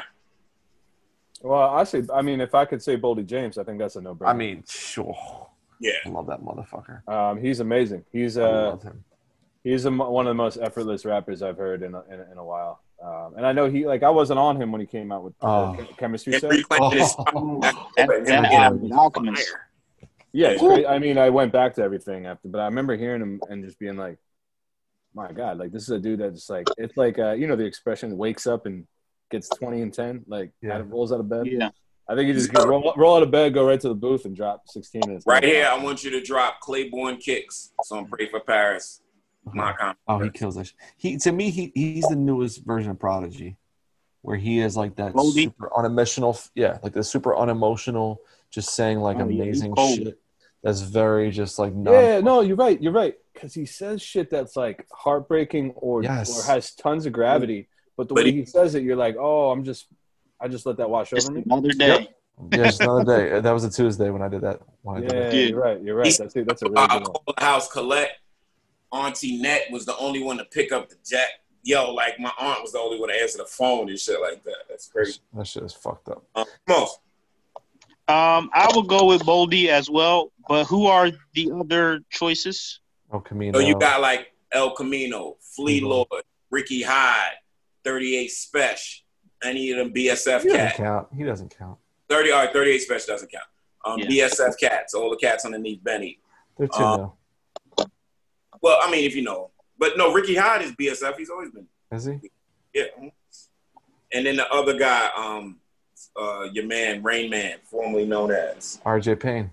RJ Payne. Shouts to Street DVDs in Philly. There's a girl named Armani. I've heard that name in a long time. He's back. Armani Caesar. But I don't know if he stick with BSF because they just dropped a group project. What about Felicia Plum? Keisha Plum. Keisha Plum. Sorry. My bad. Keisha Plum. All I know is she would whoop my ass. I don't know what she looks like, but when I hear her, she would beat my ass. I know she would beat my ass. She said one of her lines was like kidnap grandmas and beat up your children. Yeah, man, I don't need to know the other end of that. I don't want it. Yeah, I don't want that. She's got me. What I love about Keisha Plum is one, it's the resurrection of one of my great favorite hip hop tropes that the Roots kicked off with the poet Ursula Rucker and her the way she would end those records is ridiculous. And then if you notice, if you kept with the Roots, they switched to Amiri Baraka.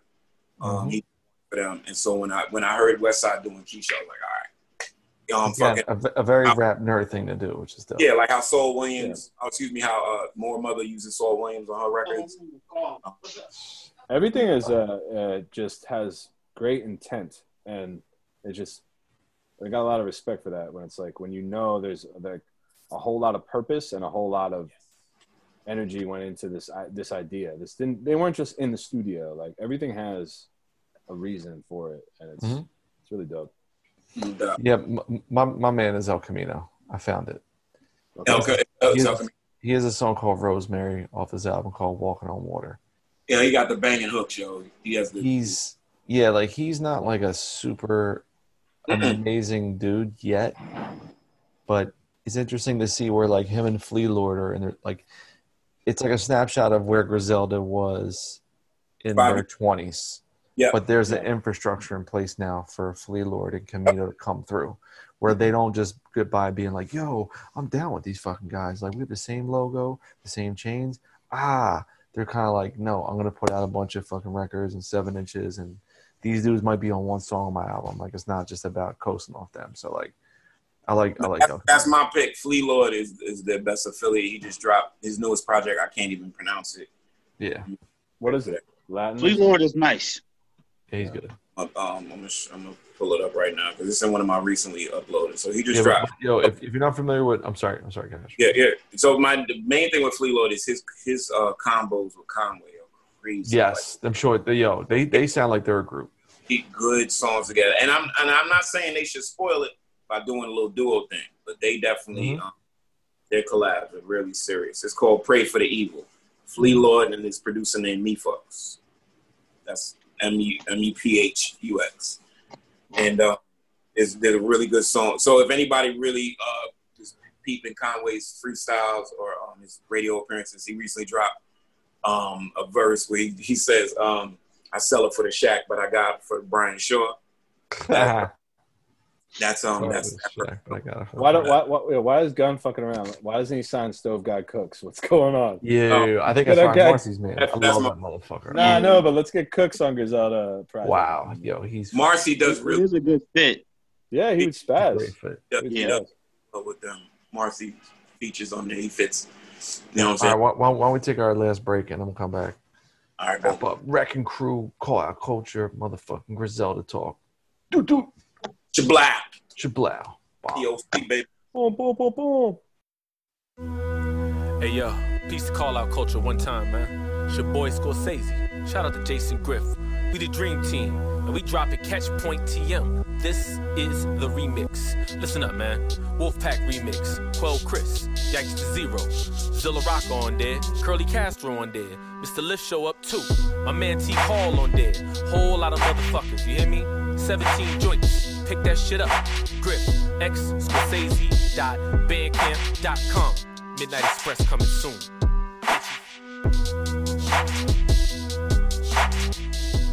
Blah, blah, blah, blah, blah. All the extra ad-libs we're doing is in honor. We have some of the best ad-libs in the game. So, all right. So we're going to segue from one great crew. So we just telling the people, like, yo, go check them out, man. They are everybody's cup of tea, I think. The production is crazy, and I think they got some good projects coming up down the pipe. The Plugs I Met Part 2, produced by Hit Boy. That's coming from... I'm excited. I love Hit Boy. I love Hit Boy. God Don't Make Mistakes. That's Conway's solo on Shady. That's coming. And Gun Live is coming. Oh, I'm ready for that. I'm ready for that one. Man, sign me up. I'm ready for that one. Yo, today, real quick, I just found this random Madvillain song from 2016 called Avalanche. You guys remember that shit? Yep. It was a single for Cartoon Network. Yo, I was playing that again. I was going through my iTunes shit. I'm like, what the fuck is this song I have on my shit? Adult Swim. Dog, I played it like 7 times. He has a line where he says something like, Bagger Vance, rappers are straight acting. And he says, he's like, they pull up their pants and smack them with the back head or some shit. I was like, yo. That don't touch Paper Mill. Paper Mill is one of the greatest. Paper Mill, yo, Avalanches. Yo, everybody go fuck with Paper Mill is ill too. I forgot about that. The illest B-sides ever. Yo. So yeah, we're gonna close out the show. We just wanted to give respect.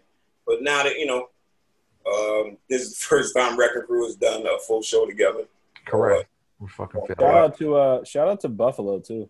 That's the Buffalo. Shout out to Buffalo. Just the Buffalo Sabres, Dominic Haas. I know I might be the only NFL fan remaining in this crew, but your future's bright. They take their bills very seriously up there, and I respect. That's fire. They hold it down. So I just wanted to close the show out by let's just tell the people what we got coming from Wrecking Crew in the coming months. Oof. A lot of fucking music, y'all. A lot of music. Have you heard this shit? I got a new EP out. I just did a drop 4 on the show. 96 Ways I Made Out to celebrate the 96 Mentality 1-year anniversary with the fucking Small Pro remix, the fucking Blockhead remix. The Blockhead remix. Right. Blockhead remix. It is. My man PQ came through with the Spy vs. Spy remix, Live from the Driver's Seat remix. The fucking Posse cut with Alaska and Call Out Culture guest Wally Clark and the homie S. Habib. So that's how we got the T-shirts for that shit, and then what can I cover up this awful haircut with? Man, we got some wonderful fucking. My lack of a haircut, not really. We got some Wrecking Crew hats dropping July 5th. Prem Rock. That's just in time. That's just in time. I've been wearing mine in the quarantine every day when I go out. I mean, we have the 5-panel hat and we have the baseball cap. Yes, sir. Me and Castro got Flechette. The remix project was a couple of B-sides and alternate takes with Kenny Siegel, Blockhead, August Fanon, Jeff Markey, Willie Green, a new track that Elucid did. Smalls did a remix with Cavalier. Ooh, that shit's high. Bars from Cav. He's crazy. He's just so good. You know, we got the LP, obviously. I'm working on my solo album right now. I'm tinkering between two titles, so I'm not going to say the title, but I haven't told anyone the production list, but it's Small Pro, Zilla Rocca, Brain Orchestra, Denmark Vesey, Willie Green, and I got a couple more that are like not finalized, but I think it's going to be. I'm writing my. Teddy Riley's on the album. Teddy Riley's on it. I'm writing my ass off on it. Said G. Boom. I just excavated a bunch of old songs or old writings that I did before quarantine. Right. I was like, I was in the chamber, so I'm excited about that. And yeah, you guys take it away. You got stuff. Smalls. Well, for me, I know I don't know when Blue Edwards is dropping, but that's getting mastered right now. That's me and Castro. Mm. Crazy artwork. Crazy artwork. That artwork is nuts. Artwork by Shane Ingersoll. Man. The Beast. Who we got on this, Small? Man, who we got on there? Distant Star. Young Man. Mm-hmm. Oh yeah. We got a Logic.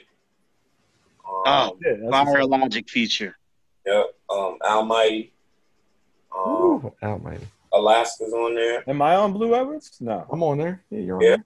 Yeah. Oh, okay, good. You give me like you bombard me with tasks. I don't know what they're for half the time. You know? I'm covered.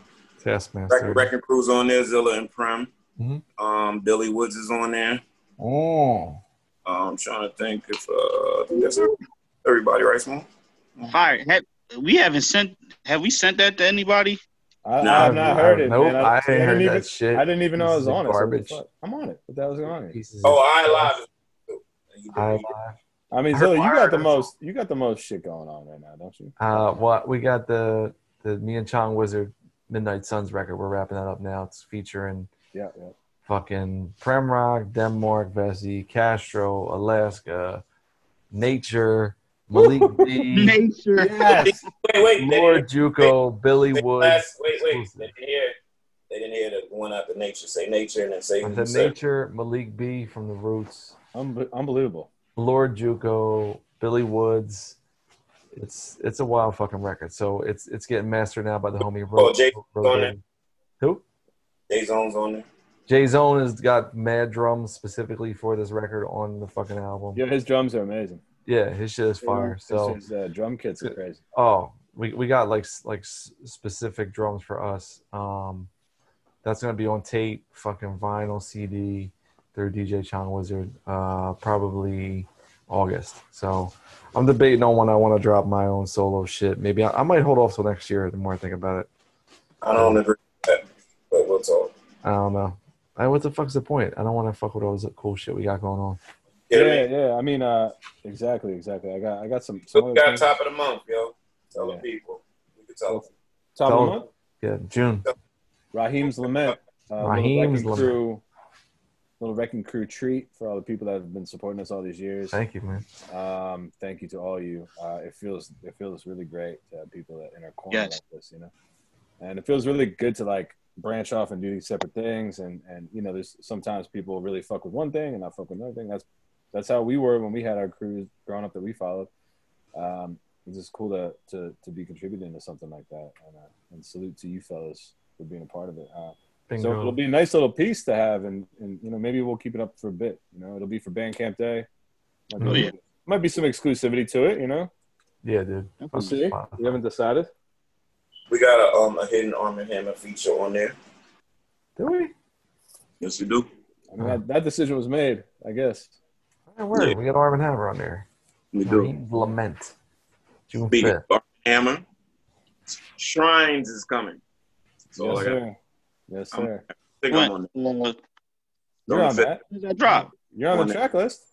I'm on there. It's on. Yeah, it drops next Friday. Earl Sweatshirt and More Mothers on there. I saw Pink Sifu and a couple other cats. Quellicus, Kai Solo. That's a loaded guest list. Yeah, and the production list is not what I expected, so it makes me more. I was blown. Wait till that always makes me more excited because I'm like, okay, I know you had other people. I'm trying to tell y'all. So this quality control. Wait till y'all hear some of these beats. It's really like some far left shit, like shit that you ain't never heard them on top of before. Well, I knew they weren't gonna play it safe, so. Nah. They never do. So, we got stuff in the pipe, listeners. We talk, but we also make music. So, I want y'all to tune in. Small Pro also has an assortment of Bandcamp goodies. Fire shit out. Bandcamp. Yeah. All the joints are gonna start dropping on Spotify and Tidal, and at the end of June, and then they're coming out on tape. It's gonna be called A John Supreme. Yes. Coal Mine Records. Yo, I was going through my iTunes today, Smalls. I'm counting them again. I have 16 different Small Pro playlists over the years. 16. Well, he just sent us a new record. You just sent us a record. I haven't even put that up this bitch yet. I got 16 small. Yeah, whatever you say. Yeah. Smalls, you sent us a record about a month ago, right? A new record. Yo, you know what I found the other night? I found a verse. I found a verse that I recorded over your fake Tuami joint. And oh shit! And I gotta hear that. And I'm wasted. And my voice is like, I remember I did it at like Head Trip's crib like a few years back, but I sound like I'm like 10 years younger because my voice is so high because I'm drunk as fuck, and I'm just rapping. And I'll send it to you. I don't think it's useful. Yo, put this on the. What are we doing? Put this on Raheem's Lament. I was thinking about it, but it's. But it's an interlude, man. Yo, all right, I'll send it to all you guys and see. All right, send me that shit. Because I know that I'm drunk, so I don't necessarily like. But if it was like an interlude that came in like... we're gonna call it 3 Sheets to the Wind interlude. Yeah, it fits a bill. I remember that vividly. 3 Sheets to the fucking wind. Done. All right, well, fellas, this has been... we're holding it down for Alaska. We miss you. Shouts to Alaska, man. Yeah, Alaska, we miss you. But, he got things he got on his plate. We remember like on Saved by the Bell when they would have like random fucking people filling in for motherfuckers. Like the chick from King of Queens would just be on for like one whole season. Yeah. Oh no, when that was the summer, that was the summer or some shit. Yeah, she would just be popping in and no one acknowledged that. Funny thing is when a chick would pop in, it would immediately become Zach's girlfriend. That was his boo for like a whole year. Yeah, of course. And the next season started, it never happened. Yeah, Tori and all that. Stacy. Yeah, he would always have like a new thing. Stacy went on to do some shit. She was King of Queens. Yeah, that's what I'm saying. Yeah, tried to, but the Scientology bitch. The Scientology. Yeah, she did a takedown. Yeah. Everybody, I suggest go on YouTube and look up Zach Morris's trash. That's just hilarious. That shit is good. Tried to date his best friend's sister. He's trash. Yo, he was fucking snitching on everybody too. God bless him. Trash. Yo, that video is good. Go Zach Morris trash. All right, y'all. This is Call Out Culture signing off. This was Call Out Culture's look at Griselda. Wrecking Crew here, Wrecking Crew assemble. Like we told y'all, we got a lot in the pipe. So just keep, stay tuned. And we appreciate y'all. And love, light, and good night. Ain't that what they say? Love, light, and good night? I don't know. Ain't that what Russell said? Before you got safe. Stay safe, stay COVID-free. Don't go with Russell Simmons to Bali. Put that fucking mask on and don't get the fuck up. Yes, wear your masks. And I want to hear it. Deal with the conspiracy and the propaganda at another time. Wear your fucking masks. And don't do whippets. And don't do whippets, man. Don't do at that least on camera. No, at least when you're over 30. Stop. Over 30 and not on Instagram Live. No. Me and Prem Rock, we recommend Hoobastank. Go check out the catalog. They got some deep cuts. And me and Smalls represent Bounty Killer for your bongo stank. You hear me? Hey, fellas, if she likes Hoobastank, get out, man. Or buy her a maxi single. No, don't get it. I got the promos, man. Get out of here. Promo I got a couple. Watch the Beanie Man versus Bounty Killer battle. That's how to work. And to wrap it all up, Bounty Killer and Mobb Deep got the song on the First Blade soundtrack. Ooh. That joint is fire. Fire. Yeah. All right, y'all. All right. Yeah.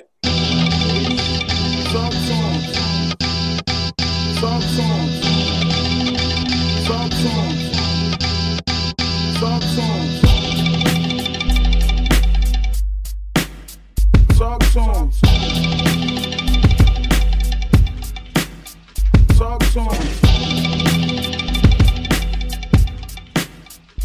drugs on.